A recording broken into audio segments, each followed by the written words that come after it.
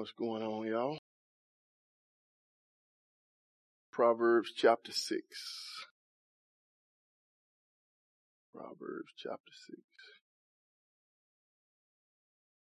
Yep, Proverbs chapter 6. It's talking about being about our business. Get that. Let us pray. Father God, in the name of Jesus, God, we thank you and we praise you for being God and for being here with us and for being good. Help us to focus on you, God, to learn you, to love you, Father God, and truly allow you to shape us into what you created us to be, God. In Jesus' name we pray. Amen.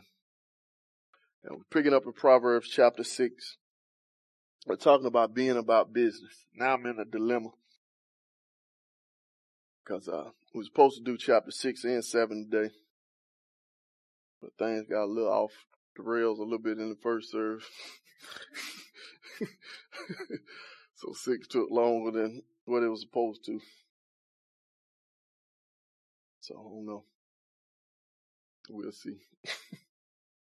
Do I need to keep everybody together?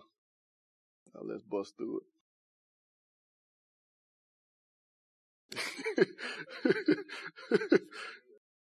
Catch them up. All right, we can do that. So we're going to try to make it through 6 and 7. Starting in verse 1, 6 and 7.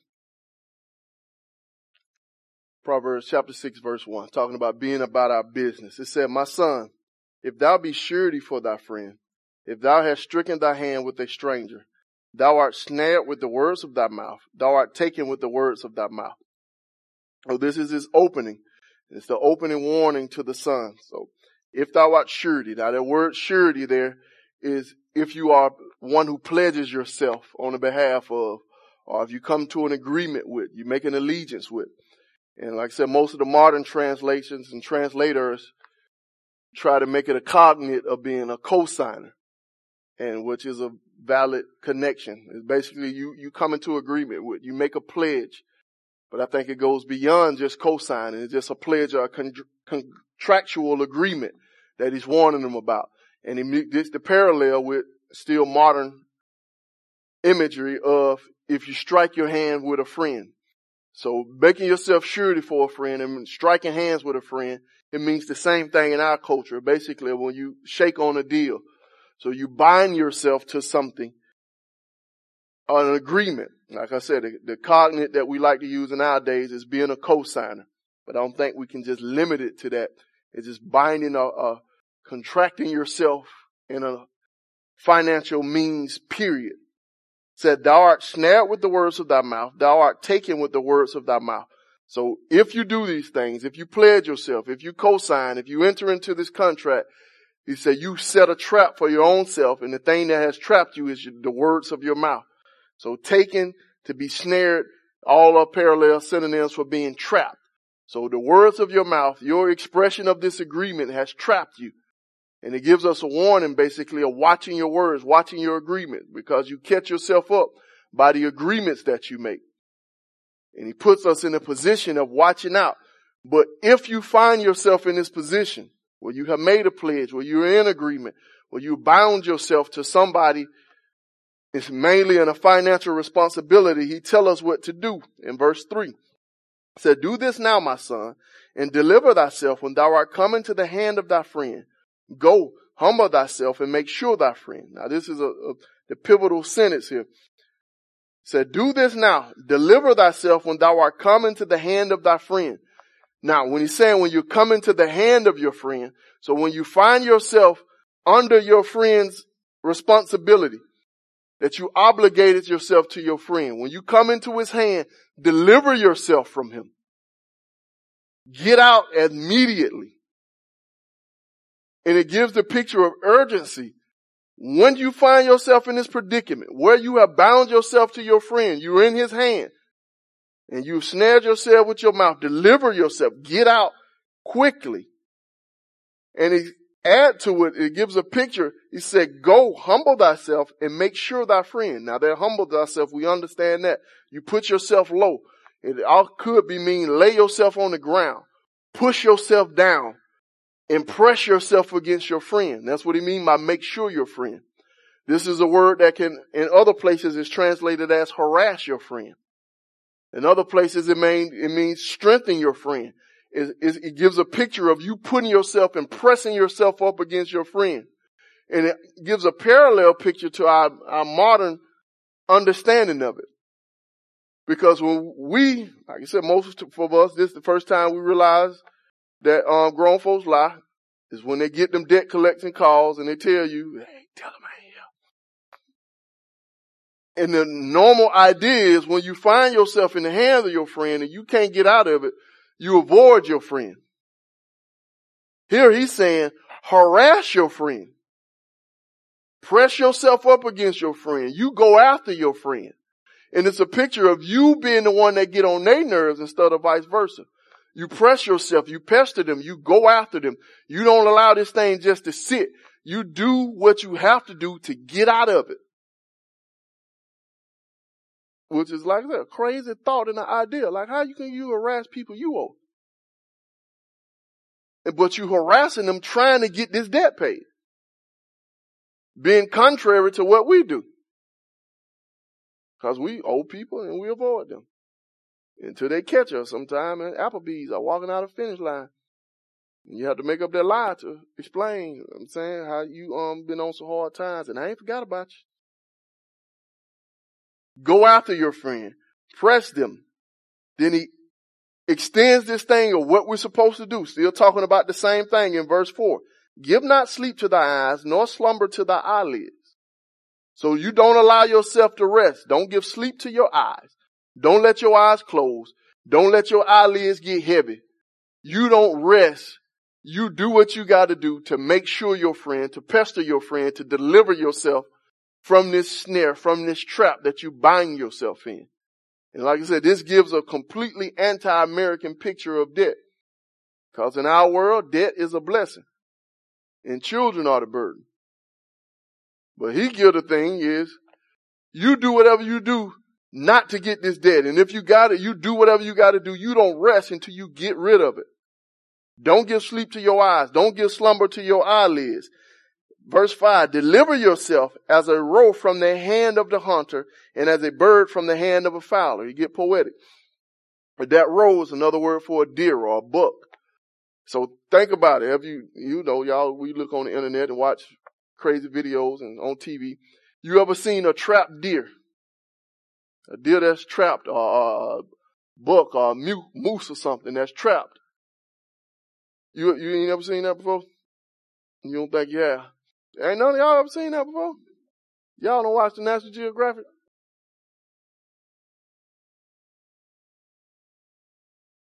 Okay, you see. How was he acting? Just bounce around, moving. Y'all ain't never seen him caught on camera sometime. A deer run through the store and he's slipping around, he's running all around, bouncing up against walls. And that's the picture that he's painting here, how we supposed to be in response to finding ourselves in this oppression, or in this trap. You don't give yourself rest. You're like a deer that's trapped. You running, like I said, you see that deer, they don't stop moving, they bucking, they kicking, and sometimes they even make the stuff work. Or they just kick because there is no rest for them. Until the point where they die. And it's the picture of you, imagine yourself being a deer caught by a hunter. And the hunter got you by the horns, ready to cut your throat. Deer ain't just gonna sit there. He gonna buck, he gonna shake his head, he gonna kick, he gonna try to run. It's chaos, it's movement, it's always activity. There's no rest until it's over with. And he's saying that's how you be, like a bird caught in the hand of a fowler, or a bird that's been trapped. The fowler is a trapper of birds, a trapper of fowls. So you act like a bird that's been caught up. You fight, you move, you do whatever you got to do to get out of this situation. Then he extends this picture and give us a little advice. He said, go to the ant, thou sluggard, and consider her ways and be wise. So go to the ant, thou sluggard, consider her ways and be wise. And now we introduced to another main character that's going to be key for us for the rest of these Proverbs, the sluggard. The slothful is another way it's going to be translated. So this is the person who is apathetic about business. It's the opposite of the diligent man. It's a person who just, it is what it is and just going with the motion. They have no motivation. They have no get up and go about them. It's not necessarily the one who don't do anything. It's the one who's not really, he don't pay close attention to his business. He's not diligent about his business. He's just apathetic. He's just going along with the flow. It's not, don't got much effort, don't got much energy. He just do what he do. That's the picture of he getting here. So he's advising this sluggard to go to the ant and consider her ways. That consider means to pay attention to and to reflect on. So think about the ways of the ant. Pay attention to them. And he's using this as a parallel to the sluggard. In verse 7 said, which having no guide, overseer, or ruler. So he gives us three things that the ant does not have: a guide, an overseer, or a ruler. A guide is somebody who comes alongside to instruct. So the ant don't have a guide. And it's the picture of, you never see an ant with like a personal trainer. Like an ant that's down there like, hey, saying we gonna make it all the way up this garbage can. Because when we get down there, it's some chips in there. So let's go. Don't stop. Let's keep the chips. Let's keep moving. Let's bring them on out. You can break that chip up. Break that chip up. It's like that guy is not there with the ants. There's no guide. It's like there's no overseer. The overseer is what we would think of as like a supervisor. There's nobody breaking down the plan for the ants. It's like when y'all go out, y'all stay close to the wall and be real careful now, because there's some folks in there that got that spray. But if you can make it round to corner and you can make the right, there's going to be some little bit of crumbs all over the thing. Get them cheese nips and you bring them back. And nobody's saying, hey, you getting off track. Come on back. Like nobody is overseeing this process to make sure all the ants got everything they need. And like there's no ruler. There's nobody in charge of it. So there's nobody watching over them, making sure they'll do it. Ain't nobody alongside of them trying to motivate them to do it. And ain't nobody in charge of it getting done. But he said, what does the ants do? They provide their meat in the summer and gather their food in the harvest. The ants have the diligence and the foreknowledge without anybody telling them, without anybody guiding them, without anybody encouraging them to continuously work to provide their meat when it's time for it to be stored up. And it gives the picture of they take care of their needs now and they take care of their needs for the future. They have an eye to work continuously to make sure they got what they need, and they have an eye to work continuously to make sure they have what they're going to need without anybody telling them. And he's given the parallel picture, and the thing that he want to draw is, so what's your excuse? Because he's talking to a father that's been instructed by a son. So you got somebody to give you instructions. And it's all connected to this one command of, if you find yourself being a surety for a friend, deliver yourself. An ant can take care of his needs and make sure he got what he needs so you can work. You don't need to rest. You don't need to give sleep to your eyes. You need to be like a deer that's trapped, continuously working. And it's that picture of pay attention to the ant. Like I said, you watching. I don't know if y'all done watched it before. Then sometimes you see them going up and down that garbage can. Like they don't ever stop. One coming, they bump against each other, keep on going. It's motion. It's like that's the activity you need to have in delivering yourself from this situation. Then he's going to go into a negative example or a negative encouragement. So how long wilt thou sleep, O sluggard? When wilt thou arise out of thy sleep? So he's asking a question. How long will you sleep? How long you going to be at rest? How long you going to be at ease? Yet a little sleep, a little slumber, a little folding of the hands to sleep. So it gives this progressive picture, just a little bit. You sleep a little longer. You rest a little longer. I'm saying you put stuff off a little bit longer. Folding of the hands to sleep, man, you taking a break. Like, how long you going to do this? Because you do it little bit by little bit. Then he gives this, what some would say is a very slippery slope argument in verse 11. That so shall thy poverty come as one that traveleth, and thy want as an armed man. So the end result of a little bit of sleep, a little bit of slumber, when you slack off, when you get lazy, you enjoy resting a bit too much. So the end result gonna be your poverty gonna come on you as a man that traveleth. Now, the poverty here is a slightly different word than we connote when we think of poverty. Biblically, mainly through the book of Proverbs, there's two types of poverty talking about. What we understand poverty is the person who don't have any food, who don't have a place to stay, just broke folks. Biblically, those people who are in that position because of social reasons, widows, orphans, or because of natural reasons due to famine and all that stuff, the Bible never condemns those people. The Bible never speaks negatively about people who do not have want, who do not have bread, who do not have refuge because of social situations. Like I said, they're widows, they're orphans. Things happen to them. They was the byproduct of war and calamity, or people who was a result of famine. In those type of things, the Bible never speaks negatively about those. But this, what it talks about poverty, is one who comes to ruin. One who puts himself in a position where the things that he had, the thing that he possessing have been destroyed or messed up because of his neglect. And so that's the way that we can read it. So shall your ruin come upon you as a man that traveleth. You're going to mess yourself up. You're going to mess your life up. You're going to mess your stuff up. A little sleep, a little slumber, a little folding out of their eyes to sleep. So it's not talking, like I said, we're going to point this out as we go forward. Because when it talks about those people who are in poverty, who don't have bread, who don't have a place to stay because of social situations or because of natural disaster, it always speaks favorably towards them. The Lord's eye is upon them. God cares for them. God pities them. He rewards those who helps them. He hears their cry. He responds to their call. If you help them, you're helping me. But the one who ruined their life because of neglect, the one who failed to take care of their business and bring hurt or bring harm on themselves and their family, the Bible always speaks negatively about them. And this is the guy that he talks about, the one who brings ruin to himself, the one who brings ruin and hardship to his family just because he's lazy, just because he's apathetic about business, just because of a lack of diligence. Y'all, you understand what I'm saying? So these are two different terms for poverty. So this gives the picture of people who we don't necessarily count as being poor. We think about some of our athletes and who squander millions. And when we look at them, we don't think they're poor. You know what I'm saying, they working at Starbucks or something, they feed, they got a place to stay. We don't categorize them as poor, but they have ruined themselves.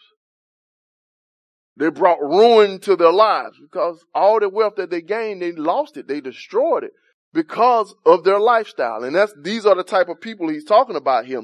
And when he talks about your poverty gonna come, your ruin gonna come like a man that traveleth. That man that traveleth is like a vagabond, a hobo, a panhandler. So it's like, just imagine, this gonna be your poverty. Just like that man walking up the street to come knock on your door, come knock on your window and ask you for a handout, your poverty gonna be just like that man. Eventually he gonna make it to you and he gonna be asking you for something. That's the picture that he paints. Your poverty gonna be just like that traveling man who just goes from place to place looking for a handout. Your poverty gonna show up at your door looking for your stuff. Then he amplifies the picture. No, it's gonna be more than like a man that traveleth. It's gonna be like an armed man. So your poverty ain't gonna come begging. Your poverty gonna come with weapons saying, break yourself, fool.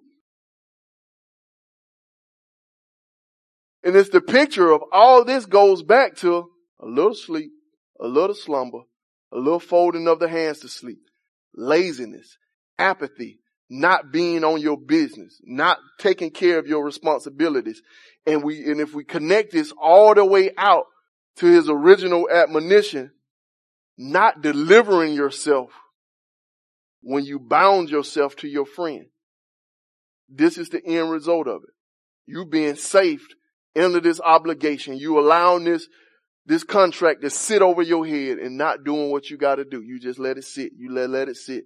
And eventually it's going to come calling. And more than come calling, it's going to come armed, ready to take all that you own. Break yourself because you were too lazy to deliver yourself. Not taking care of your business.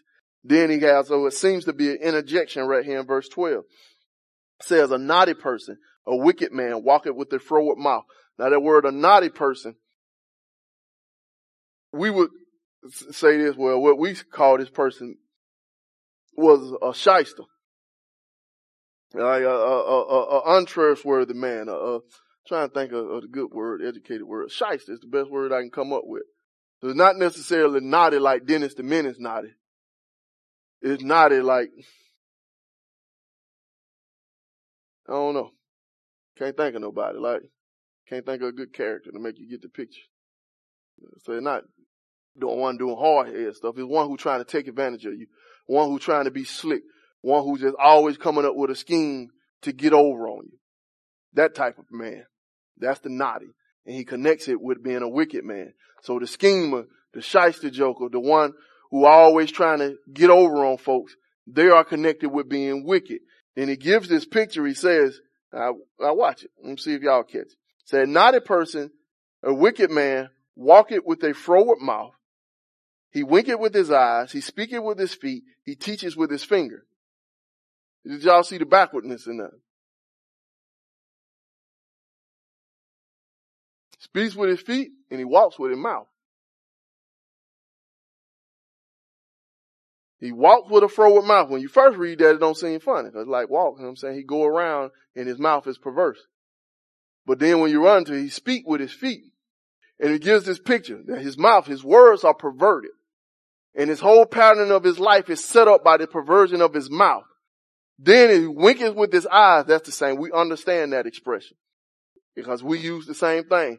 If I'm talking to you and I'm giving you a promise of what I'm going to do, then I look at Kenyatta and wink. What do you assume? Yeah, I got some up my sleeve. Like, yeah, no, man, he lied. Now, what the real deal is? They got the same thing all the way back way here in 1000 BC. The same type of thing was going on. That's what he meant by the wicked with his eyes. So there's some insincerity. He deceiving you in there. There's some extra stuff going on. And it said he speaketh with his feet. It gives the picture of a man shuffling his feet. Like a quick-footed man. And it's the idea of you can't really tell what he has going on. His movements are shifty. They're not established. So what he really trying to do, you got to watch the way he moves to really know what it is that he's saying. Because there's a disconnect between what he's saying with you and what he's doing with himself. He shuffled with his feet. He's a swift-footed man. Then he teaches with his fingers. In the sense of, like for us, the picture would be me got my hand behind my back with my fingers crossed. They're secret. They're coded things. So the whole picture is that this type of man, this naughty man, this shyster joker is a dude who you cannot trust because there's always something ulterior and you can't pinpoint what it is he's really trying to do. What he's saying and what he's doing don't match up. How he walking and how he moving, you really can't keep track of it. All these other things are going into what he's doing. It's a shyster joker. You cannot trust him. And I like the way he said it poetically because that gives you a picture of the man. Because when you read it on the surface, you're like, man, that's all backwards. You speak with your mouth and you walk with your feet. And that's the picture of this dude. He's all twisted up. He all backwards. But he's slick with it to the point where you don't recognize it. And in here, I see a dual warning because it seems like he just bring up this naughty man. And if we let it track, we get a dual warning here. Because all the way back, he told us, you go to your friend. You deliver yourself from your friend. You make sure your friend. But if you don't, and if you allow this process to drag all the way down to the process, to the time where your ruin comes as an armed man, it could cause you to be this shysty person. That you can become that insincere person. That person that's scheming, that person that's trying to get over, that person like that your emotions are movement. And we'd always seen them people in a crunch, in a bind. When you feel that pressure, well, you got to make up something. And we didn't talk to folks like that. We know they lying. Golly, I was going to call you. But then I was on the phone with my sister. And she talked and talked and she had, you got to understand, she had so much stuff going on and it really hard time just in all my family. Then my phone died. My charger broke. I couldn't charge my phone back up. And they said, ooh, Lord, then the people at work, they called me. And I barely had any gas. I couldn't make it to work. And this story just keep on bouncing, going on around. And the long story short, all they trying to tell you, I ain't finna pay you your money. But they can't come right out and just say that. They got to do all this movement and all this manipulation to bind the whole thing up, to try to create a situation where you can't really tell where this thing going. And they paint this picture and he's saying that this is a naughty person. So if the son take heed to this, if you don't put down to your business, you can find yourself caught up in this predicament. When you sit down doing your taxes, well, you can be tempted to forget to add some numbers on that thing. Or you can, I filed my taxes. I forgot that I worked on the side doing this and that and that and that.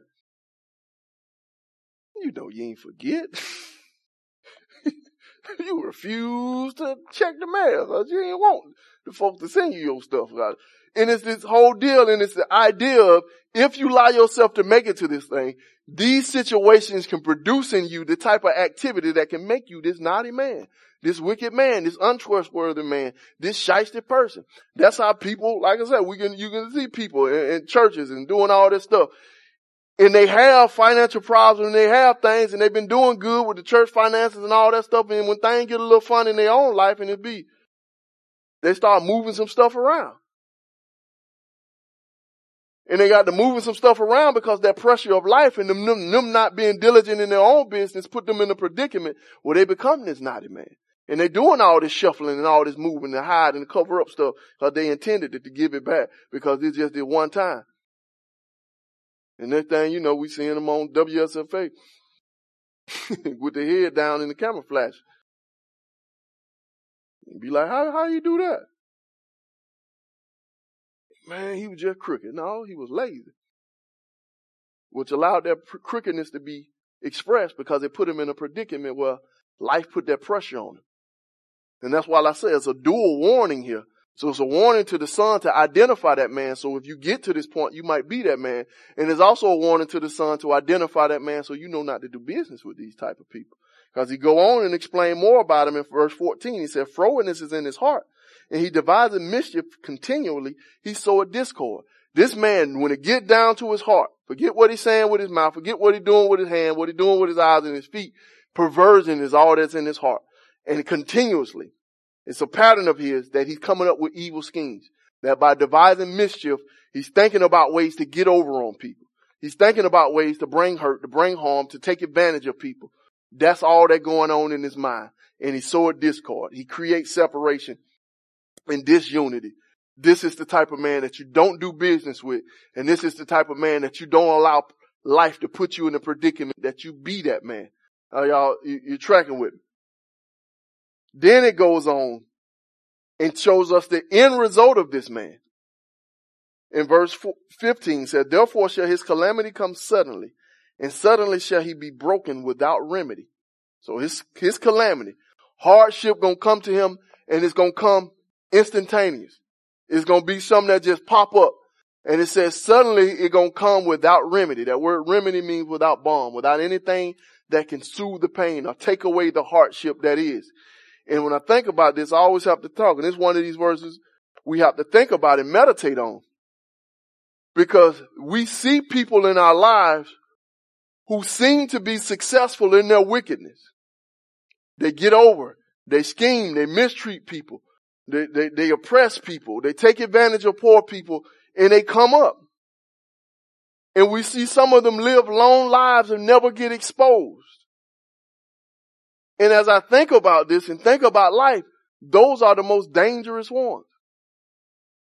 Because if life don't bring you to that point of brokenness, God's going to have to break you because God is the ultimate judge. And if you make it to the end where God breaks you, that's the worst breaking you can get. Because if you make to the final point where God pour out the calamity, ain't no return from that. And I see in this the parallel picture of what Jesus was talking when he was talking about prayer. Because he told the people, you go into your closet and you pray in secret. And the God who hears in secret shall reward you openly.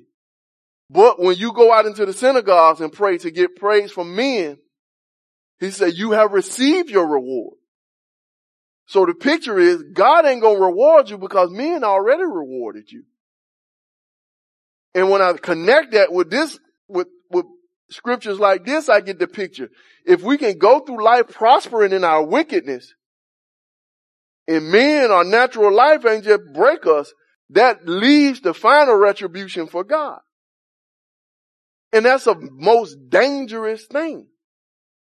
And it caused me to thank God for the times where he humbled me and messed up stuff. And I thought I was going to live life a certain way, and God just make that whole thing didn't make no sense, and it just did not work, because it shows the mercy of God that keep me from being on that final calamity and getting that ultimate thing poured out. And that's the thing, is that when we see the prosperity of the wicked, what we're seeing is the destruction of the wicked.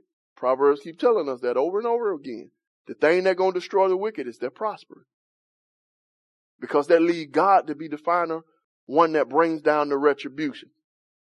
Then he goes into, this is a different type of proverb we're going to run into a couple of times throughout this book. It's what they call it a numbered poetry. And I just think about the old folks down in the South talking when I hear it. Like what we would say, like, man, you did something, like, it was crunk, man, about 40, 50 of them off up in there.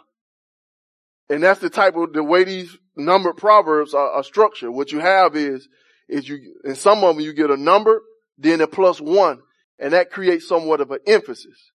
So in this one we run to 6 things the Lord hate, yea, 7 are an abomination to him. So it gives us a picture of a number, like, dude, listen, yeah, like, man, God don't like that, man, forget that. Oh, 8 of them, God hate them.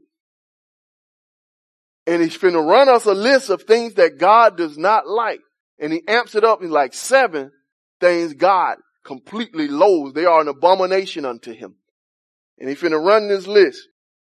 And he says, verse 17, a proud look, a lying tongue, hands that shed innocent blood. So a proud look, those who boast themselves over against other people. A lying tongue, everybody understand that one. And hands that shed innocent blood. Now this one, sometimes it can be taken metaphorically or literally. And it's hard with this one in the context to understand which one he's talking about. The metaphorical use of it sometimes talking about taking advantage of people and you oppressing other people. In the literal sense, it's just what it says. You're killing people without reason. But the context don't give us enough. So hands that shed innocent blood. You live your life in a way that you hurt the innocent, even if it means killing them. God don't like that. It's 18 say a heart that devises wicked imagination. So a heart that think of, or that devises, that come up with schemes that are wicked. Wicked schemes, evil schemes, schemes that are full of malice and badness. That God don't like that. And I like the way he wrapped that here, because it ain't, he says it's the heart that God don't like. The heart that come up with wicked imagination. God knows our heart. That's what they always tell us. That God don't like that heart. And it said, feet that be swift to run into mischief, a false witness that speaketh lies, and he that soweth discord among the brethren. So feet that are swift to run into mischief is those who get excited or hurry on to do something wrong. Now, you can amp them up to go, what we would call a rider. You know what I'm saying? If folks they're just down, and whenever they're going, it ain't no shame to them. It ain't no big deal for them to go off into something. Now, in this, just thinking about this, he only lists 7 things here that make God upset. But he repeats one of them twice. Y'all catch what it was? Anybody catch? What's that? Lying. He told 2 different kinds of lies. Like a lying tongue, one who just tell mistruth, and it says a false witness that speaketh lies. That's one who slanders another one, or who testifies wrongly against other people. And I have to think about that. Because to us, lying is just something that people do. It made the list of 7 things God hates twice. And that's pretty deep. Like, God don't like lying. Yea, 7 are abomination to him. And we add another, we're going to add lying again. So this lying and this truth-telling thing is something that is really atrocious to God. God hates it. It's something that he loathes, that makes him sick. Lying makes the list twice. And that shows you the contrast between modern American culture and true biblical Christianity. Because to us, lying is like, you know what I'm saying? That's just down on the list. That's the last thing you need to work on. That's the one you can go to heaven saying that God ain't done with me yet. You know what I'm saying? That's it. God ain't done with me yet. But this makes the list. And if we connect this, because he just brings these 6 things in with the flow, because he shows no disconnect or discontinuity between where he started and where he going. And if we look at all these things, you can end up twice on this list just based off your business dealings. And if we understand it, hands that shed innocent blood, that compounds it as being metaphorical to those who take advantage of the weak or those who are oppressors, that can get a bit deep. Because if you ain't crafty or if you ain't diligent in your business, it forces you to be a liar. And you can show up on this list twice. And the end result is bringing discord among the brethren, which makes the list. Because how many relationships have been ruined simply because of I loaned somebody some money and they ain't pay me back? We all know somebody who don't talk to somebody just because of something happened to the money.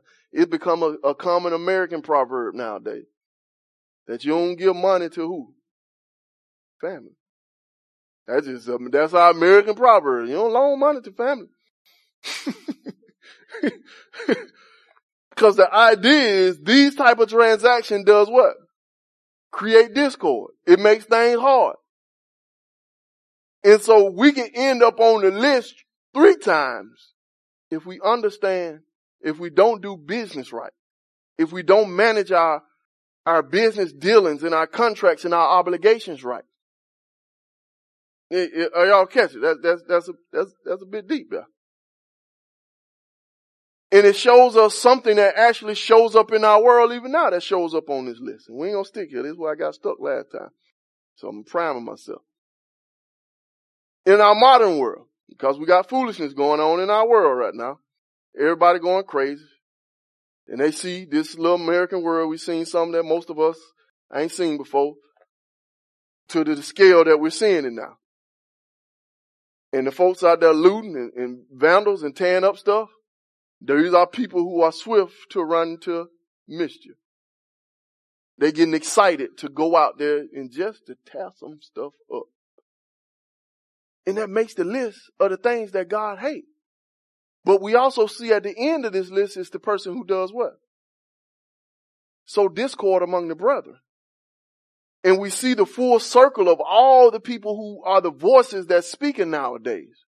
Because we got people in places of leadership, we got people in places of authority who are getting upset because we supposed to decry all the looting and all the rioting, which we do because God hates it.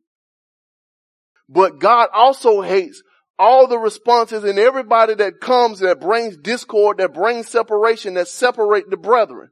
God hates those things.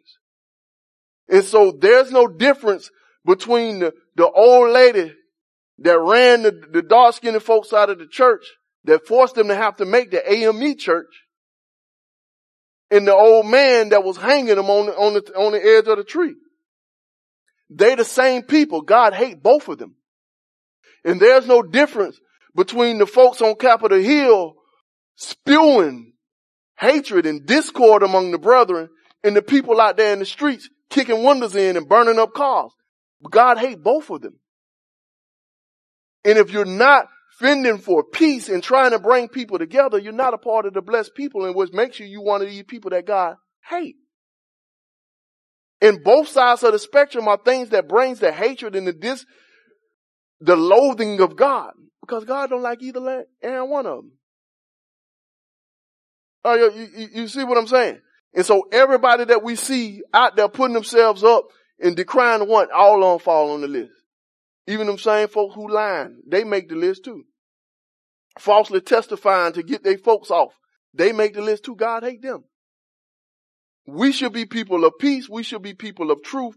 And we should be people who are slow to put ourselves in situations where we're running into mischief just to rebel rouse and get stuff up, because God hates all that stuff. Are y'all tracking with me? And we're going to leave that alone. In verse 20, we go into the next admonition of the Father. And it talks about here the ruin of a great man.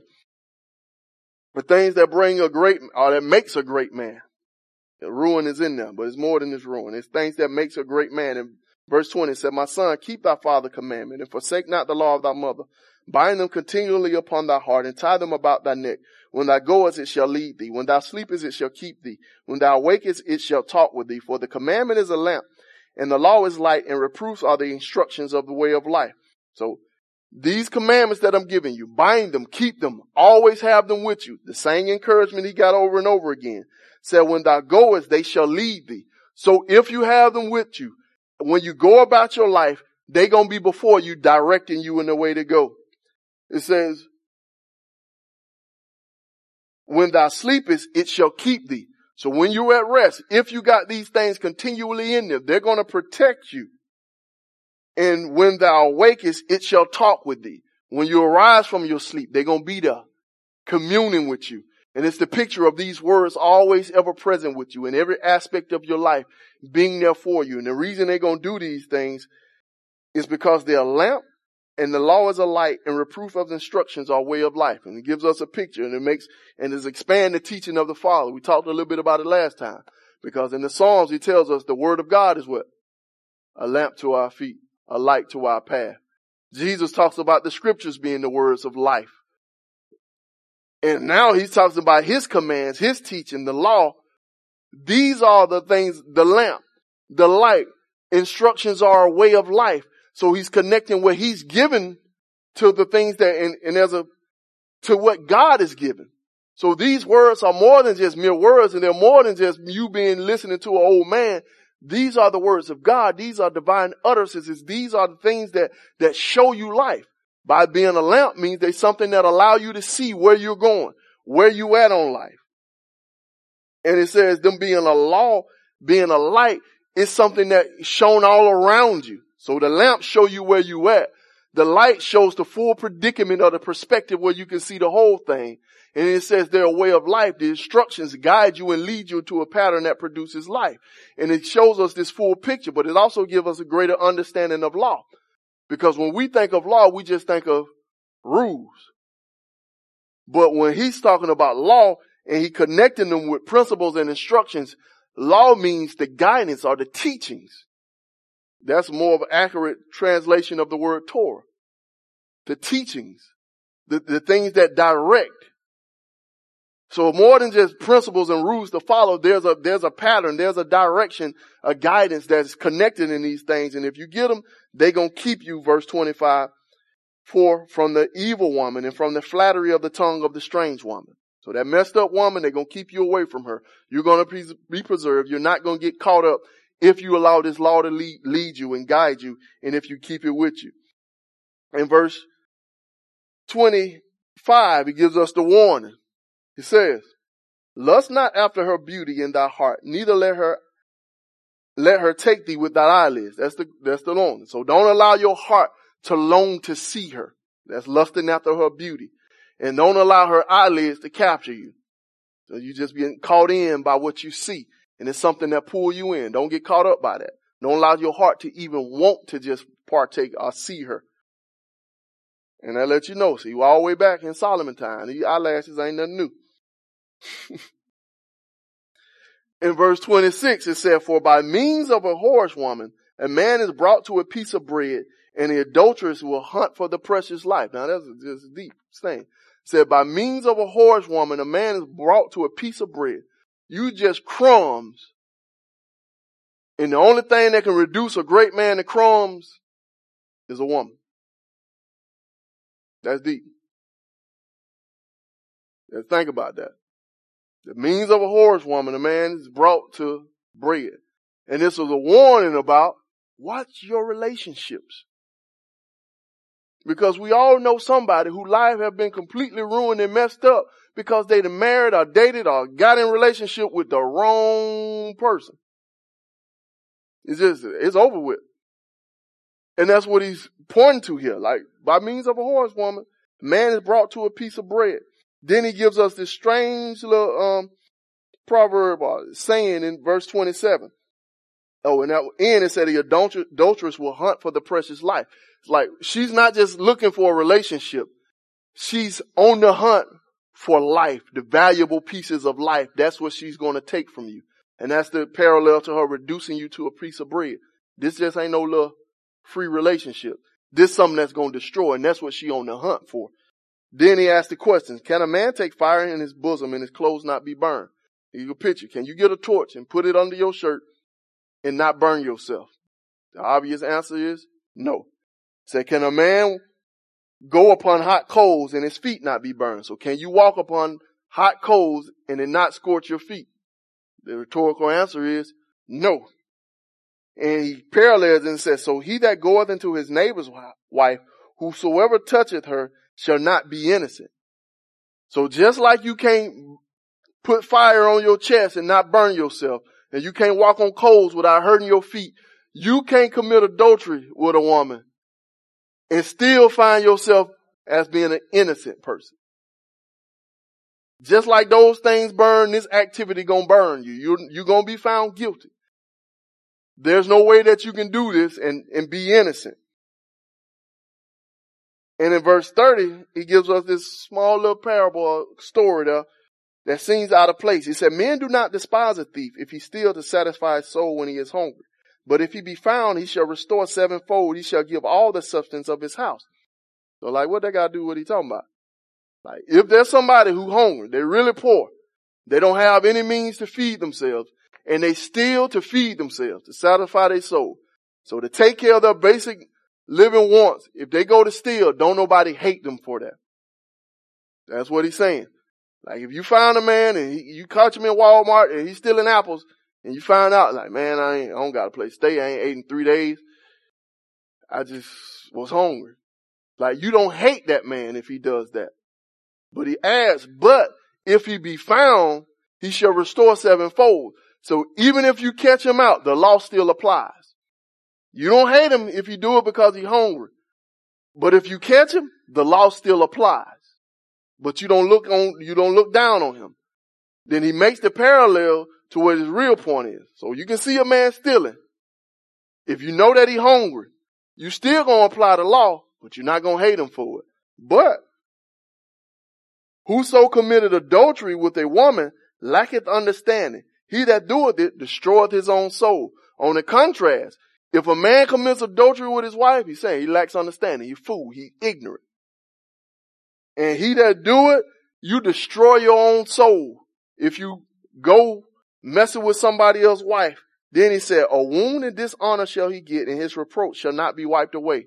So unlike the man who's stealing because he's hungry, you don't despise him. This man who messes with somebody else's wife said, a wound and dishonor shall he get. A wound, he talking about a literal wound. He gonna get hurt. In the dishonor, his reputation gonna be ruined. And his reproach, the way that people looked at him, they always gonna look at him like that. His reproach, the disdain that he gets from the community. He said it won't be wiped away. And this is a part of the warning to the son. You don't get caught up with this woman. And if you mess around with another man's wife, ain't nobody gonna let that go. You're destroying yourself. You ignorant and you mess up. Now then the Bible gives what seemed to be like it goes a little too far right here. In verse 34, it says, for the jealousy is the rage of a man.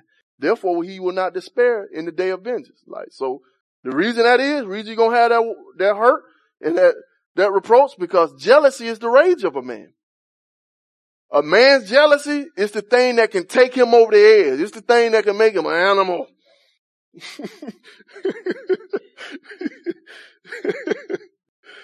It says, therefore, since that's the case, that man will not spare in the day of vengeance. And to give the picture of the husband who catches the person messing around with his wife. When it's time to pay up, he ain't gonna hold back. He gonna give you everything you got. Straight jabs. Come on a roll. In 35, it gets a little bit deeper now. He said, he will not regard any ransom, neither will he rest content, though thou givest him many gifts. And it's the picture that the man, you mess with his wife, ain't nothing you can do to satiate this brother's anger. He coming after you. And in the day of vengeance, he gonna get it. And in the end, it said, even though you give him many gifts, those many gifts talking about bribes, about money. You trying to pay him off. And we got to keep that in mind when we go up, because that's going to be key to a very important church proverb that people messed up. And gifts, here in the book of Proverbs, is talking about bribing a person. Not talking about playing the piano for them. They're talking about bribes. So no matter how you try to bribe him, you ain't gonna kill his anger. And that shows us the response of a man and his love for his bride, and that being the natural response for the man to be jealous. And I ain't gonna get sidetracked like I did next time. I'm talking about these new age punks. There's a different kind of punk out there that let their wife go out and do everything, and they talking about this is just our relationship. No. I ain't gonna talk about that, y'all. There's a different kind of punk. If you can mess with a man's wife and he not get upset, that ain't no man. Chapter 7. We bust through this one. Chapter 7 is a pretty decent narrative. And in here, he's going to pick up on this theme now that we was talking about. The warning at the end was what destroys a great man is this adulterous relationship. The whorish woman can kill him. But here in chapter 7, he's going to go pick up on this thing. It said, my son, keep my words and lay up my commandments with them. Keep my commandments and live, and my law as the apple of thy eye. So he's the same admonition. Keep them, protect them, guard them. Say, my law is the apple of your eye. Some people take that to be the pupil of your eye. Just like you won't let nobody just stick their finger in the middle of your eye. Don't let nobody mess with these laws and these commandments. You protect them. That's how you treat my law and my commandments. Then he said, bind them upon thy fingers, write them upon the table of thy heart. So tie like a string of memory. You tie it around your hand. Have something with you that make you reflect on these things, that make you remember them. Write them on the table of your heart. Inscribe them. Let them become a part of you. So you don't just remember them. You don't just protect them. You make them become a part of you. Write them on your heart. Verse 4 says, say unto wisdom, thou art my sister, and call understanding thy kinswoman. This is how you need to relate to wisdom and understanding. Enter into a relationship with them. They are your family. This is the reason why you do it. That they may keep thee from the strange woman. From the stranger will flatter it with her lips. So this is why you do it, so that they can protect you from this strange woman and from the one that flatter it with her lips. Is he repeating the same thing from chapter 6?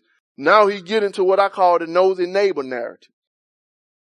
Now this is the nosy neighbor story that take up most of this chapter.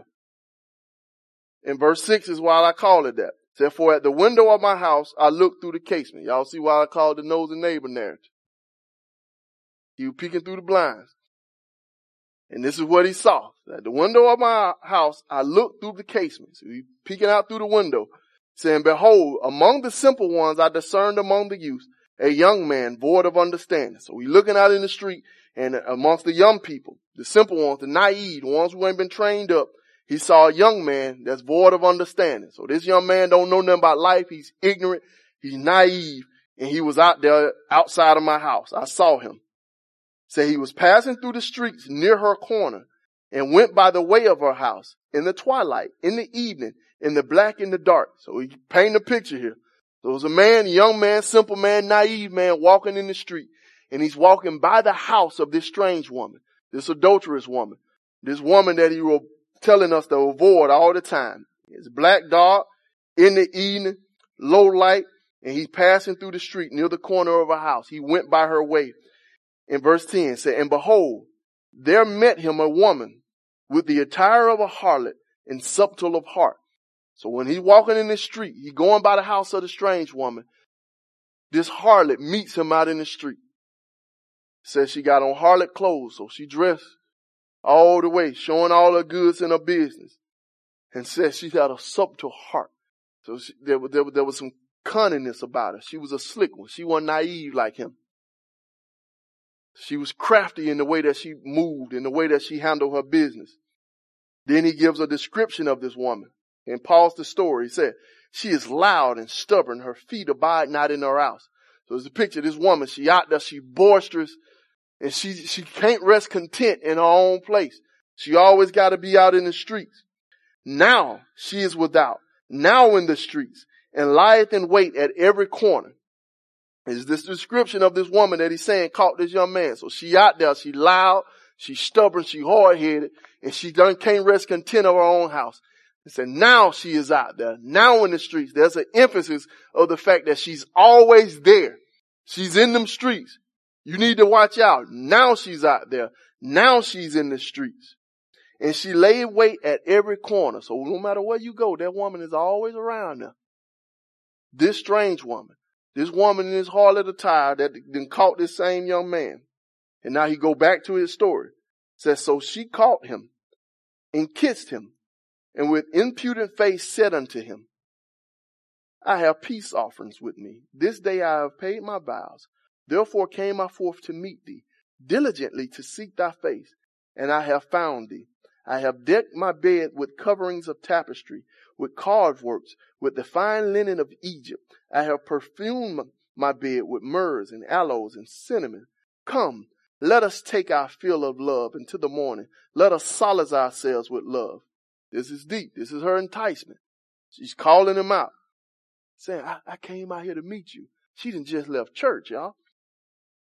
Right. My sacrifice is with me. What it mean by that, and a lot of times when they make certain meat offerings or grain offerings, they keep a portion. So you slaughter and you bring your sacrifices, and the leftover they can keep. You give some to the priest and you keep some. So she got a steak. She just left church. It's like, I came out here just to meet you. And she kissed him when she tell him. So I got my bed all made up. I just left. I'm saying Bishop Parker furniture. Got a brand new bed. I got the Egyptian cotton sheets. We still got the same thing today. The Egyptian cotton, that stuff is soft. When you get the high thread count, that stuff is, she got them same type of sheets. And she said, I perfumed my bed. So she got it smelling good. Got the essential oils going on up off of in that thing. Got myrrhs and aloes and cinnamon. So she done got the whole scene set up. And she enticing him, come, let us have our fill of love. Let us solace ourselves into the morning. Same stuff. Now, this was wrote, like I said, between 900 and 1000 BC when Solomon lived. Same stuff going on today. In short, she said, turn off the lights and light a candle. See, that's what she did. Same thing. Ain't nothing changed. And she said, why? Said, for the good man is not at home. He is gone a long journey. He hath taken a bag of money with him and will come home at the day appointed. This is the end. Like, come on over to my house. My husband gone on a long journey. And said, he hath taken a bag of money with him and will come at home at the day appointed. And that's a picture of he took things for business. And there's a set time he coming back. So you ain't got to worry about him coming on. I got the house all to myself. And it's a picture of drawing his brother in. And she's pulling him into this relationship and painting a scene that it's going to be all pleasure and you have nothing to worry about. We're going to have a good time.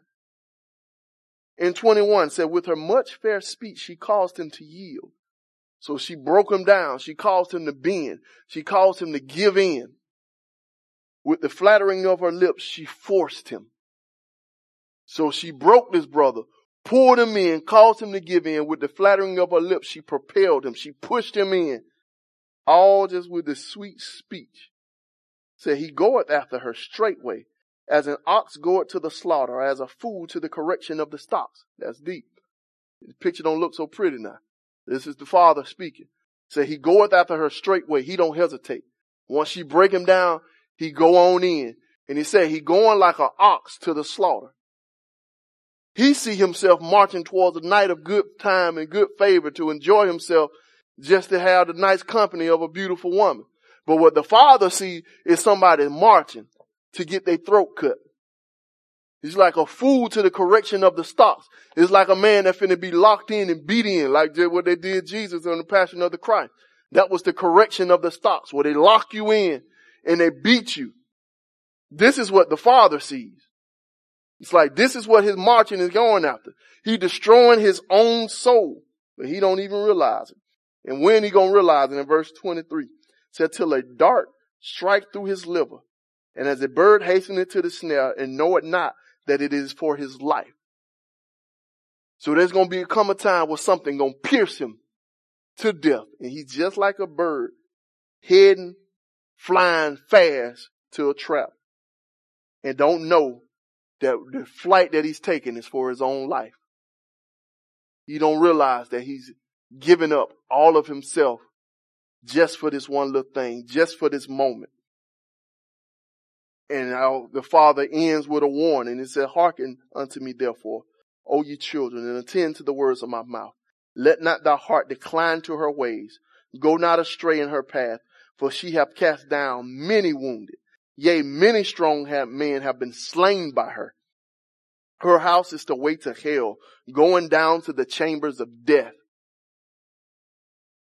Pay attention. Don't get caught up. Because I have seen it, son. She have been destroyed many have been destroyed by her. What do you mean? Many wounded. Many folks have taken blows, have been hurt, and I've seen them knocked down. Strong men have been slain. The most powerful warriors have been destroyed by a woman in the flattery of her tongue. In her house, it ain't a house to pleasure. It ain't a house to fun. It ain't a house to a night of enjoyment. It says it's the way to hell, going down to the chambers of death. You entering into the place where you're going to be locked down and destroyed in death, in destruction. And that's just the end of this story. And we get this picture of how a young man can be enticed to something of pleasure, but the end of it is destruction. And now the thing that we're going to meditate on, especially going forward as we end this section, because we see a parallel here. In the earlier chapters, he was talking about a woman, and that was woman who? Wisdom. And now he done gave this long story about a man that then got caught up with this other woman. That's this strange woman, this whorish woman, this adulterous woman. And so the question that we started with earlier is, understanding these expressions, how deep is the metaphor? And that's the question we're going to play with next week in chapters 8 and 9. How deep is the metaphor? And what is it that we can glean if we just meditate on this conception and this relationship that this young man got caught up with this strange woman that applies to all of our lives? Anybody got any questions? Go ahead.